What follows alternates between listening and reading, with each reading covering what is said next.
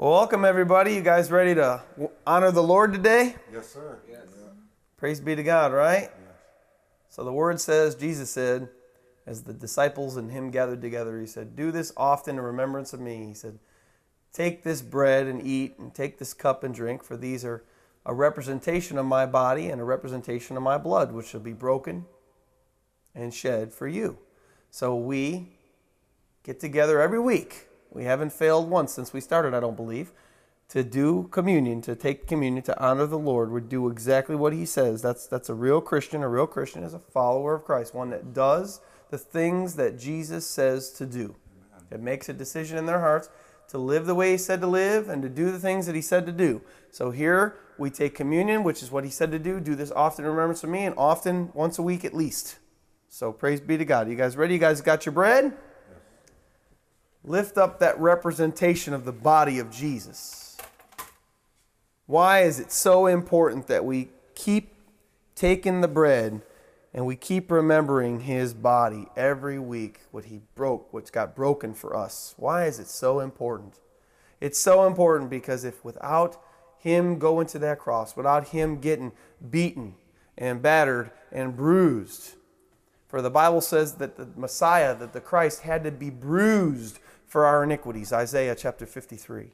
The Messiah must be bruised for the iniquities, for the transgressions of the people. And Jesus was bruised. His body was beaten and battered for us, for you, for me, for everybody, for every person on the planet. And so it's important that we remember the sacrifice that he made for us so that we don't lose focus. It's so easy to lose focus if you're really following the Lord. It's so easy to lose focus on what's important because the world, and Jesus talked about it in the parable of the sower and the seed, that the different things would come in on the seeds that were sown on the ground, the tares, and especially in America, and I don't even know if it's like this all over the world, but in America at least, we have so many distractions. TV, video games, work. It's so easy to forget.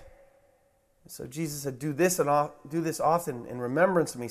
We're supposed to remember what he did for us so we don't lose sight of what our real focus in life is supposed to be about. Our real focus in life is supposed to be about Christ.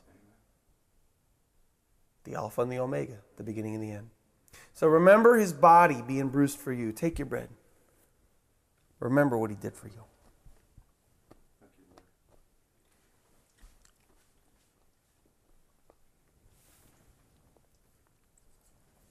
And of course, as the whips and the lashes and the cat o' nine tails hit his back, and his hands were nailed to that cross, and his feet were nailed to the cross, the blood poured down that cross.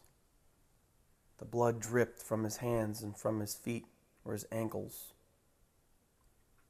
and the whips slashed open his back and his skin, causing him to bleed. And he said, "Take this cup, for this is the cup of the new covenant of my blood, which should be shed for you. For we know, as we always say this, without the shedding of blood, there's no remission of sins." Our sins could not be forgiven us the way that God forgives us now without the remission, without the shedding of the blood of the only begotten Son of God, the perfect Lamb of God, that came to take away the sins of the world. And so remember the blood that he shed for you when you drink of the cup here, the sacrifice that he made for you. Drink your cup.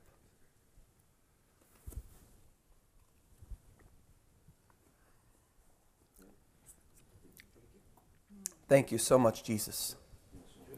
Thank you so much for what you did for us, for the sacrifice that you made to help helpless sinners come to know the truth. For without your blood, and without your sacrifice, Lord Jesus, we couldn't have a relationship with you like we do now. The new covenant would have never been made, and we'd still been under the covenant of the bulls and the goats and the rams, Lord, which only covered sin, didn't take it away. Lord Jesus, you came that we may be sinless, that our sins would be gone, taken away from the east is to the west, Lord, because of the sacrifice that you made for us, Lord. Thank you so much, Jesus. Thank you so very, very, very much. And we honor you and we glorify you and we praise you here in this place. Thank you for what you did for us. And may you be glorified all over the world, Lord God. May everything that has breath praise the Lord. We love you, dear God. And we praise you and ask these things in Jesus' mighty name. Amen.